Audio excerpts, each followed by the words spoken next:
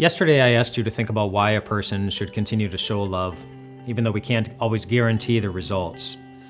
I mean, sometimes we find ourselves in situations in which somebody isn't being very loving towards us at all, and those can be difficult situations to feel motivated to show love.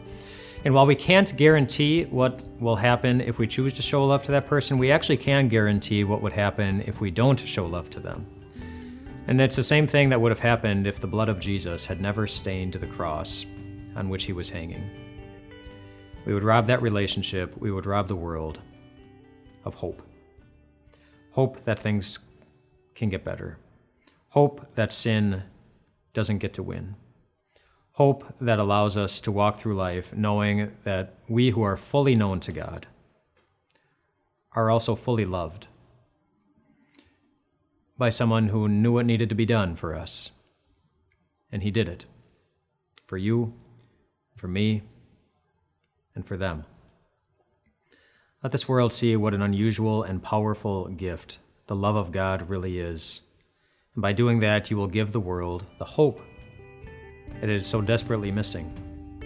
You will give the world something to believe in. The Apostle Paul says as much in this section, 1 Corinthians 13, in verse 13, where he says this, "And now these three remain, faith, hope, and love.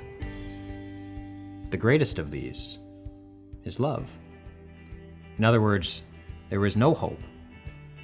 There is no faith.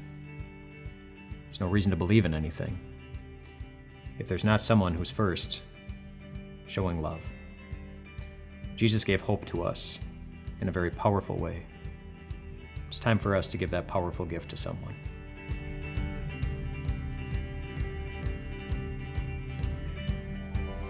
Hey, it's Pastor Mike. Thanks so much for listening.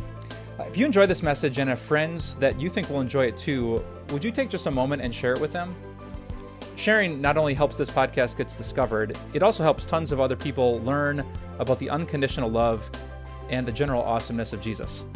Thanks for taking the time. Thanks for sharing this message, and have an amazing day.